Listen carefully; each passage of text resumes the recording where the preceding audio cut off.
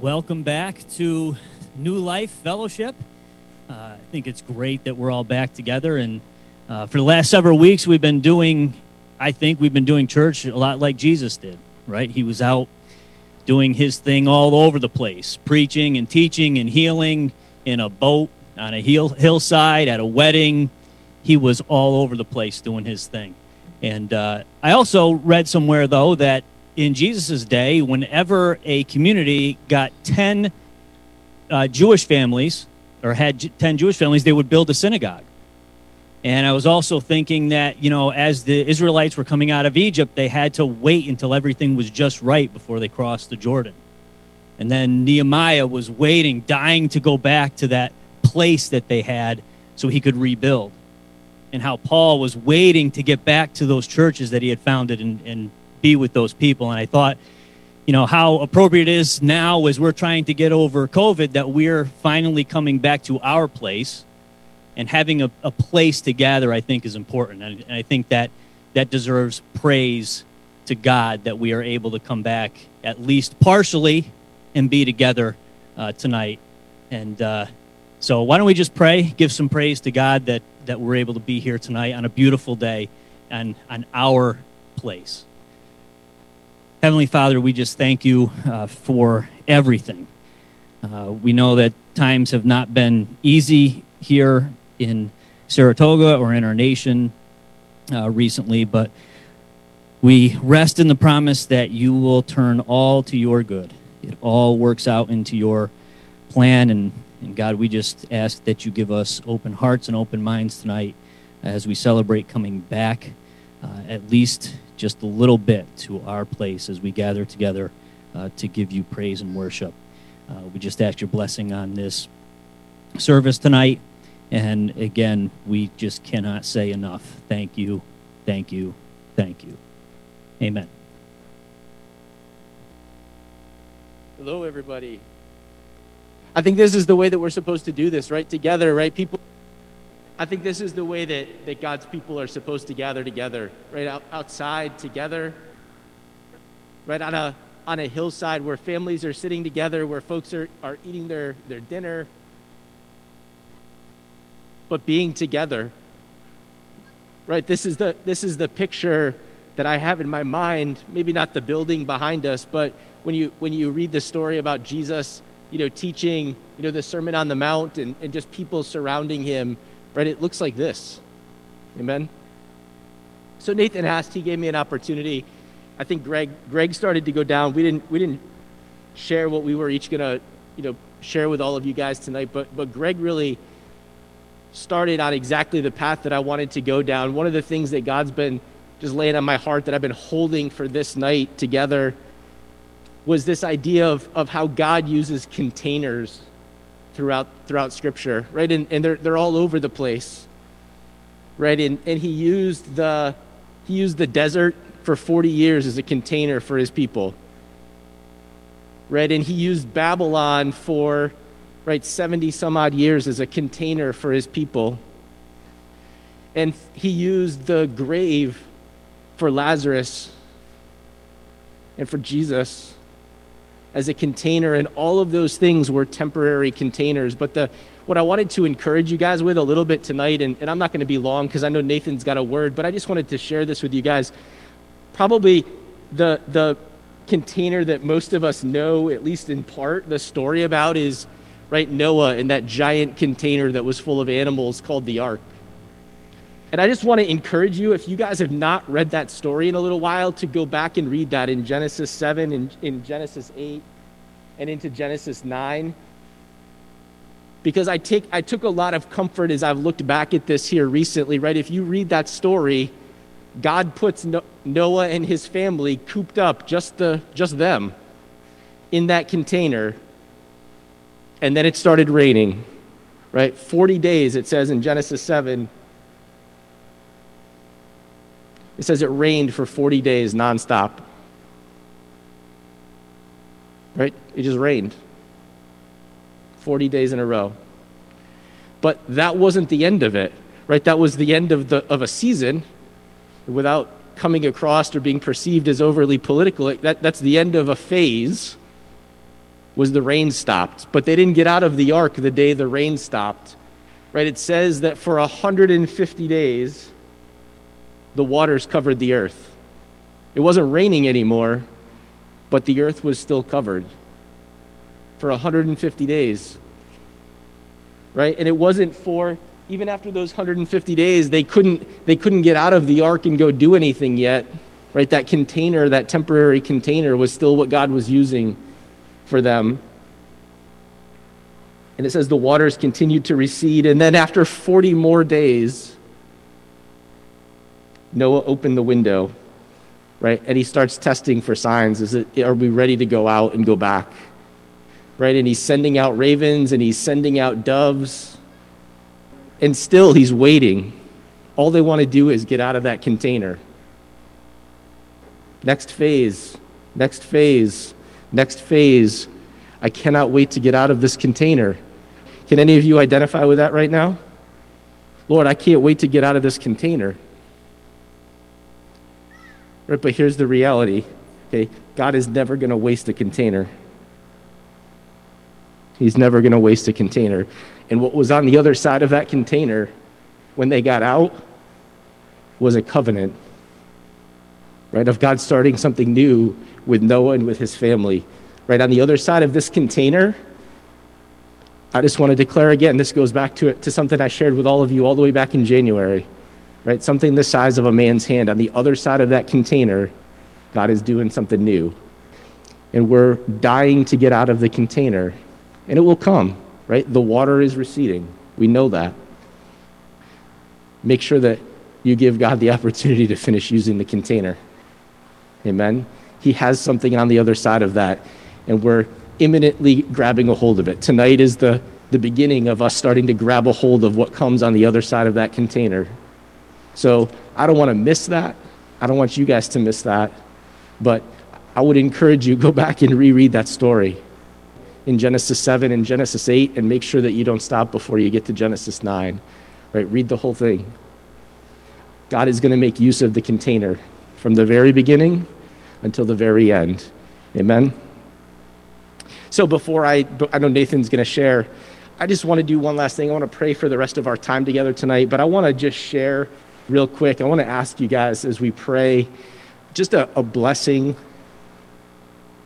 for Nathan and for Rob, who week in and week out, well, we've been in this container at home, largely with our families, who have been coming. These guys have been pouring out their lives, right? So that we could gather together when otherwise it would not be possible. And so if you're here, if you're on Zoom or on Facebook still benefiting from these guys, I want to just take a moment. I know we got done, we made it through a whole song worshiping the Lord, but can we just give these guys a round of applause for the way that they have continued to lay down their lives, right? Week in and week out. Yeah, we just so appreciate you guys. So let's pray. Lord, we are so blessed to be your people, that you have plans for us and purposes for us. And Lord, we don't always see the big picture and we don't always understand the timelines. And Lord, sometimes we're a little slow to learn the lessons, but we know that you are faithful beyond what we can even comprehend. And Lord, tonight we just recognize your faithfulness and your goodness to us. Lord, that it's not the full measure of what we desire, and we know that it's not the full measure of what you have for us. But Lord, just like Greg said, Lord, we're coming back to keep building, just like Nehemiah. And Lord, we want to see what you have next. Lord, and by faith, continue to move forward. Lord, we want to lay hold of what you have for us. And so tonight, Lord, let it be the beginning of that as we gather together, at least in part, some of us, Lord, looking forward to the day where all of us will be able, Lord, to continue to worship together in person. Lord, we bless you tonight, Father, because of your unfailing love for us. In Jesus' name, amen. Great to see all of you tonight. For all the people that are joining us on Zoom and Facebook Live, you're part of New Life too, and we are looking forward to a time when you can all be with us as well. But it's great to see the church family coming together in part in this container that we're currently in. And I think that's such a good picture for where we're at. And grateful for all the support of the church during this time as well. So, way back when we first started this, I'm trying not to, do I preach to the camera? What do I do? That's what I usually do. I'm going to preach to you guys because you're here. But way back when we first started this series in 1 Thessalonians, as I was going through the first chapter a month or so ago, I really felt like God wanted me to save part of that chapter for tonight's service. Not knowing how we would meet, but knowing that eventually we would meet together physically. And I really felt like God wanted me to earmark this piece of Thessalonians and not preach on it, hold on to it. And so I've been thinking about this passage for a little while as we have been kind of progressing together here. We're going to be in 1 Thessalonians 2 and 3 this evening. I'm just going to read this out loud for you before we get into the sermon. It says, "We always thank God for all of you and continually mention you in our prayers. We remember before our God and Father your work produced by faith, your labor prompted by love, your endurance inspired by hope in our Lord Jesus Christ." Let's pray. Heavenly Father, I want to give you thanks for this body, the church. I thank you for their love, their faith, their hope in you. I pray that tonight, Lord, we would hear from your word, the ministry of your word, that just as the Thessalonians were commended for being people who received the word, not as from men, but from God, that tonight as we come into your word for us, we would receive it as a word from you for us as well. And in so doing, to bring joy to your heart, God. Just pray your blessing on the rest of our evening, Lord, on this text, on this sermon, that we would set out right in this new season we are entering of the church, with the right mindset, the right expectations. I pray all of this in Jesus' name. Amen.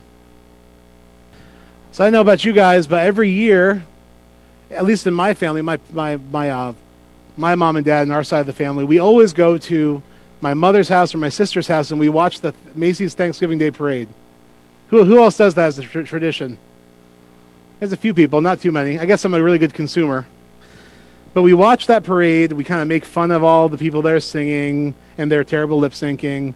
The kids love to see the giant floats of the animals, and it's always some cartoon I've never heard about, like a kitten and a unicorn put together in squares. I don't know. All kinds of stuff that makes the kids really happy. But what comes right after the Thanksgiving Day Parade? And don't say Christmas, Thanksgiving breakfast. What is it? What comes right after the parade? The dog show. The dog show. It's a freaky little thing. It's a freaky little subculture. And if you know anything about me, I love subcultures. I love to meet people that are really into something. I like to go to conventions and just see people that are totally into Spider-Man or totally into devoted their lives to board games. You know, it's very interesting, like in the punk rock scene or just people that follow certain bands. It's a subculture. And there's certainly a subculture of dog people. I know some of you are here at the church who love dogs more than humans, and claim they love you more than other humans do.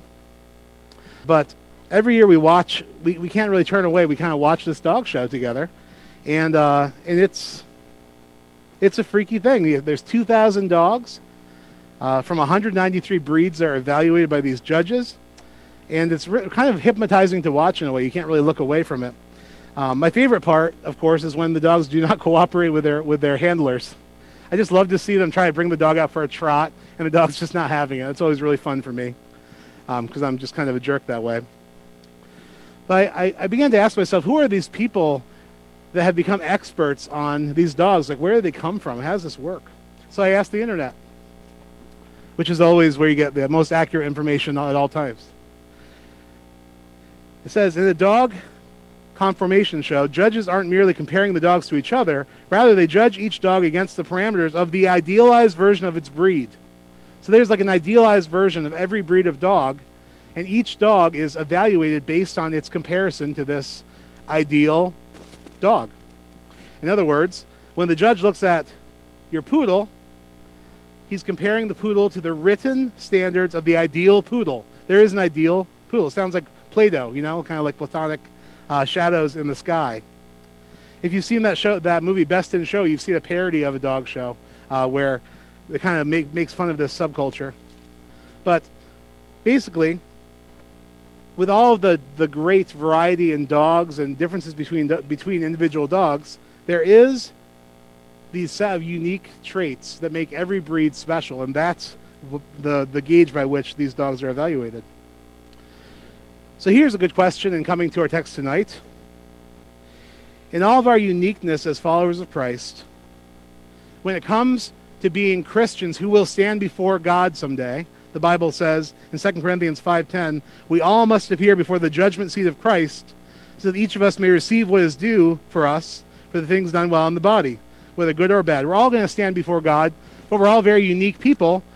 What qualities form the baseline of someone that God approves as a successful follower of Christ and is a worker approved of God? What is that idealized Christian in all of our diversity? What are the things that make up a Christian that pleases God when we stand before his throne?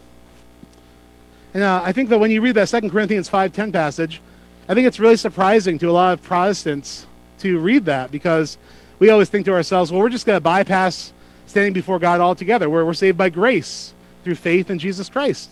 But the truth is scripturally that every person stands before God and has to give an account for the way they live their life in the flesh, both bad and good. The difference is some people are going to be saved from condemnation by the grace of Jesus Christ. Others people will be condemned because they rejected God's free offering of Jesus Christ for them. But all of us are actually going to be evaluated for the fruit we produce in our lives. And we're going to be evaluated for how we use our gifts, our talents, how we used our finances. We're going to stand before God and we're going to give an account for how we lived. We don't have to live in fear as Christians. We are saved by grace. And really everything we do is in response to the grace of God. But we will stand before God. There is this sense that it matters how we live in the flesh. Paul was not super concerned about, as I said 3 days ago, Paul was not super concerned about getting converts, as we are often in the church. Like, oh, someone came to Christ. And then we're sort of like, they're good, But Paul was concerned about discipleship. He was concerned about, are these people meeting the base guidelines of a poodle? Okay? To stretch the metaphor. Are they meeting those core components that God is looking for in people? Because Paul knew that we're all going to stand before God, and so he wanted, as far as it was dependent on him, the people under his authority pastorally to know, this is what God's looking for, okay? So we come to this kind of crossroads where we have to say, scripturally, how do we define a Christian? How do we define a Christian, someone that's walking with God, someone that's a worker approved? And I think the answer is found in today's passage and in many other places in the Bible. It's these three very core things. And again, I did talk about this concept last year as well. We will be measured by our faith, our hope, and our love as Christians.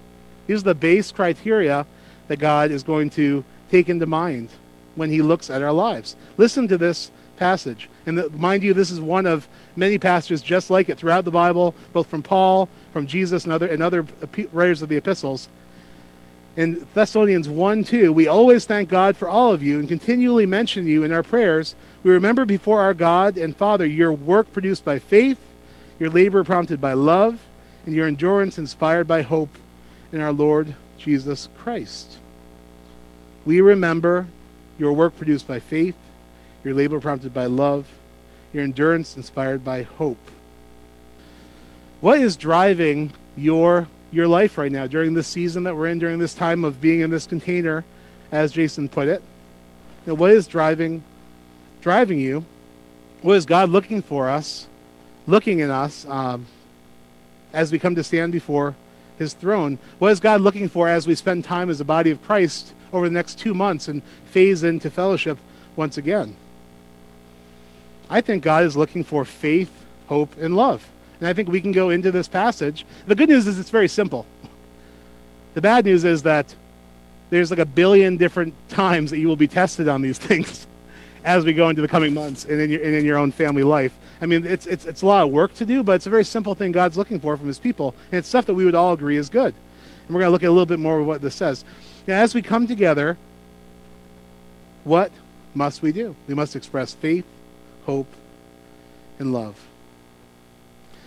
Those three things were something that Paul remembered about the Thessalonians church, and he wanted to reinforce that in them. These are three gifts. If you've ever been a reader at a wedding, how many people have read 1 Corinthians 13 at a wedding? Yeah, I knew there'd be several. Was that at my wedding, Aaron? It was. Yeah, we pretty much went for the most generic verse possible. 1 Corinthians 13, it's a passage about spiritual gifts, not about love, but it's about doing the spiritual gifts in love. But that's the first time when Paul mentions these three things, faith, or that's not the first time, that's one of the most well-known times. The first time he ever said those three things together was in 1 Thessalonians. That was the first time. And he talks about when we come face to face with Jesus, we will be made perfect, we will be fully known, and at that time, when we face Jesus, three things will remain: faith, hope, and love. The greatest of these is love. That's another kind of nod to when we stand before God, when we're in heaven and fully realizing our salvation and there's no sin and we're not marred by those things, what will be left behind when we pass through? It'll be faith, hope, and love. Those are the three things that will exist, and the greatest of those is love.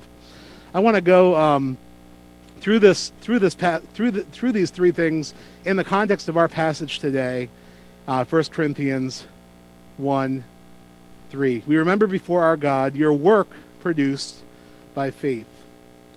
Work, I did a study on these words just in the original language to see what they meant, to give us a better idea of what they meant. Work is kind of what you would think it is. It's whatever you undertake to do. Any product, whatever, anything accomplished by hand, art, industry, or mind. Work is an act, a deed, a thing done. Business, employment, that with which one is occupied. Work is pretty much everything you put your hand to in life. You can work on your family relationships. You can work in your professional job. You can work at a hobby.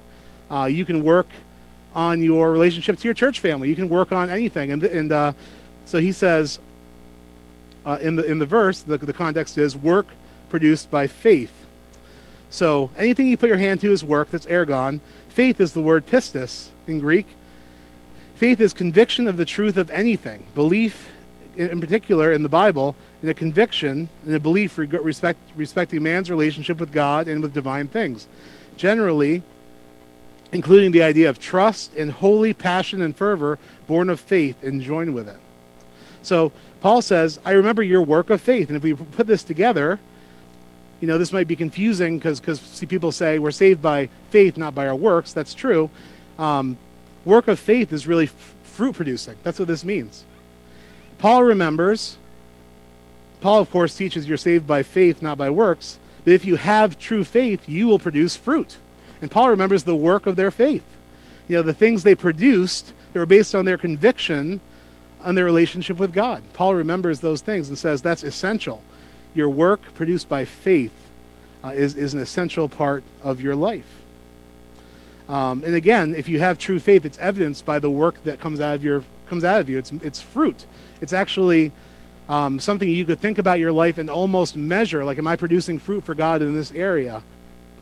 If you have true faith, you will produce fruit. You'll produce work that pleases God. So one of the things that God is looking for when He evaluates us is our work produced by faith. How did what we believed produce fruit in our lives? What kind of fruit was that? The next little phrase that he says in the second part of our triplet of faith, hope, and love, this is love, and it says, we remember your labor prompted by love. In this particular instance, I thought it was very helpful to look at the original language as well. Labor is the word kopos, which means intense labor united with trouble and toil. Intense labor united with trouble and toil.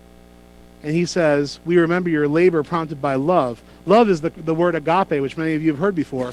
And that's affection, goodwill, love, benevolence, brotherly love. So what Paul is saying is, we remember your labor prompted by love. We remember your fatigue, your kopos, to the point of being weary. We remember how you wore yourself out in expressing agape, affection, goodwill, brotherly love to the people around you. How many people have ever felt worn out by loving too much? like that's, yeah, it's a real thing. And that's a good thing. Like that, I think that there is something about love that can be very fatiguing because love is really what you do, not how you feel, right? So sometimes when I encounter, let's say there's a couple having trouble in their marriage, they've both really worked really hard at it. And I have said this phrase to one or the other of them, and this is not like a tell-all thing or anything. I'm just saying, I've said the phrase, there's probably no one that loves you as much as your spouse. They're like, really? And I'm like, well, yeah. Look how much work you guys are putting into trying to love each other well in your marriage. Like, this is a labor, an intense toiling and trouble, a labor to love with affection, with benevolence, with grace and love towards another person. That's not easy. That's hard work. And Paul remembers the labor prompted by love. We think about, we read the word love in the Bible and we think, oh, good feelings. I think Paul is saying, like, that was work. That was heavy lifting, and you guys did a good job. This is a church made up of Gentiles, non-Jewish people, and Jewish people. It was a lot of labor for the Jewish people to accept the Gentile believers, people that weren't of the Jewish race, and saying, you can be part of the family of God now. That was a labor of love for the Jewish people trying to get along with the new converts. There were people, undoubtedly, that had, just like in our day, in our churches, that had annoying personality characteristics that were, and that's, of course, a subjective thing. But, there's people that rubbed each other the wrong way. There's people that didn't like each other's relational style, that butt heads with each other. And Paul says, I've noticed that you work hard to love unconditionally, with great affection, with brotherly, even family love, at a time when it's very difficult. And that's something I commend you for. That's a fruit of a Christian. That's a fruit of a real Christian. Your work produced by faith, your labor, which is motivated by love. And I think that if you think about your most difficult relationships, and you are continuing to work at them and love, maybe it's a spouse, maybe it's a friendship that's really troubled, that labor produced by love, what you do with that to get to a place where you can love them the way that God loved you is something that will define you as a Christian. That's why our worship and our worship of God and our relationships with others cannot be separated. That's why when we come to the communion table, we can't. Jesus says, "Leave your gift at the altar, turn around and go and find that person you have a problem with and fix that relational problem. Then come and worship me." It's very important that we labor to humble ourselves, keep our relationships with others right, based on our love for God and trying to emulate the love He's shown for us. I think one of the things we will realize when we stand before God's judgment seat, and we're going to see His glory, His beauty, we're going to see how His plan was perfect. We're going to all these things. One of the things we're going to see is, wow, God forgave me a lot more than I thought He did. There was a lot more stuff in my life that was off, and God gave me grace and all this stuff. And we are going to then think about the people that we did not express that same grace to, and we're going to think like, oh, I should have loved them. We'll be so humbled by the love of God when we stand before Him. I'm convinced of that. There's more grace we are getting than we know, and we need to give grace to each other. I think in this container, it's a perfect example that we're going through in the church. We have different things we're trying to do, different things we have to do, different things we're just doing because we think they're the right thing to do. Everyone has different opinions of everything all the time, and God calls us to a labor of love where we kind of take on the same mind as Christ and love other people as Christ has loved us, even if that means laying aside some of our preferences to do so. Paul remembers their labor prompted by love. Finally, the third, the hope, it says, and we remember your endurance inspired by hope in our Lord Jesus Christ. The word endurance is a translation of this word that means steadfastness in the Bible. In the New Testament, steadfastness, this word endurance, is characteristic of a person who has not swerved from their deliberate purpose and their loyalty to faith and serving God, even by the greatest trials and suffering. Endurance is patiently and steadfastly holding on if you will, hanging in there in extreme suffering, enduring and walking the path steadfastly because of our hope in the Lord Jesus Christ. This is our expectation and joyful expectation of our eternal salvation in Jesus, and also the coming of Christ. These are the things that inspire our hope. The Lord Jesus Christ and all he is doing.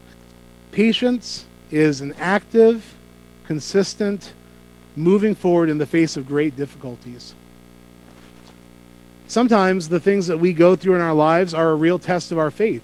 I mean, I think that many of you could say your faith has really been tested during this COVID-19 time. And not just because of that, but because of what's revealed in your life and what you've had to walk through. And sometimes the things we go through are a test of our faith. Do we just say these things, or are we serious about them? You know, the difficulties of life will bring them up. That will show up in how we deal with our afflictions and difficulties in our lives. So he says, you know, I commend you for your hope in the Lord Jesus Christ and how that led to you enduring, being steadfast. You know, Paul thinks about these people who are being persecuted, being maybe killed or marginalized or rejected from their families or kicked out of town like he was, because of their faith and because of their hope in Jesus. And he says, I'm very impressed that you were steadfast in these very difficult circumstances in your faith because of your hope in Jesus. Some of you have been very steadfast in your faith through very difficult circumstances. And when I hear those stories, it's extremely inspiring to me. And I think that you don't realize how much that means to the people around you, to your children, to see parents go through difficult times and be steadfast through them. I will say that I've drawn strength from seeing steadfast Christians go through extreme trials and suffering and still hold on to their hope in God. It lets you know that there could be more to the story than what you think there could be, right?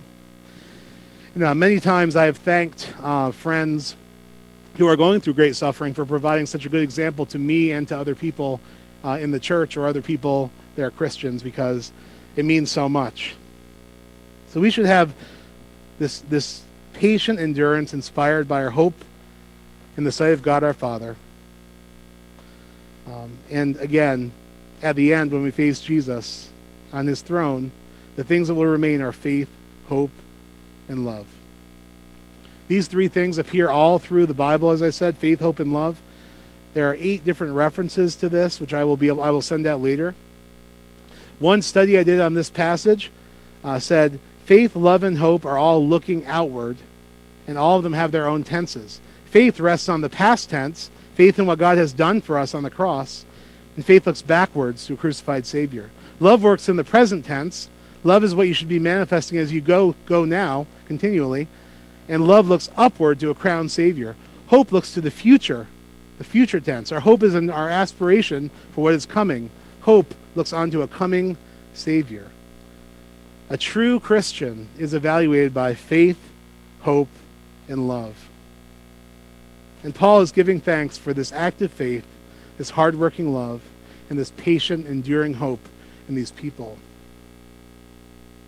In all of our uniqueness, in all of our God-given differences, I am convinced that God is looking for faith, hope, and love in every believer as he looks at our lives, as we anticipate standing before him. These are the things he's looking for. Do I have faith? Do I have hope? Do I have love? And I think these are going to be the questions that will be very important to us as we phase into worship in the next few months. How's our faith, hope, and love looking as we are getting back together, being around big groups of people for the first time, interacting with the body, interacting with other families, the thoughts we have, the things that we do, the ways we express grace to one another during a difficult time? Do we have fruit-bearing work inspired by faith, sometimes painful labor prompted by our love, and endurance or steadfastness inspired by our hope in Jesus Christ, in both his presence here with us and in his coming? So as everything is kind of changing and moving back, as we're exiting one container going into another, if you will, let's keep our eyes on these three things as the gauges on our dashboard lights, as Rob Reimer says. Let's keep our eyes on our faith, our hope, and our love. Keep our eyes on those things when we meet together as a body, when we interact with one another as a church. And I think if we focus on our faith, hope, and love, that we will do well, and we will have, I'm convinced, thousands of both microscopic and macroscopic opportunities to express these things and to produce fruit for God during this time of change and difference. And all of this, everything we're going through here, is not for the sake of getting through it. It's for the sake of producing fruit for God. That's what we're doing. We're producing fruit that will last, that will bring glory to God, that will glorify him at his coming and when we stand before him. As insignificant as all of these small and big things might seem, we're not getting through this just to get through to the other side. We're getting through this to produce fruit for God, like with anything else in our lives. And if we keep our eyes on those three things, I think we'll do quite well. Father, I bless your people. I thank you for these trials that we go through that do increase our faith, our hope, and our endurance. I pray, Lord, that we would be a people expressed by faith, hope, and love, that from a place of forgiveness and humility at all you have done for us and continue to do for us, we would be prompted, motivated to love other people the way that you have loved us, to give the same kind of grace to other people that you have given to us, to be steadfast through difficult circumstances and provide an example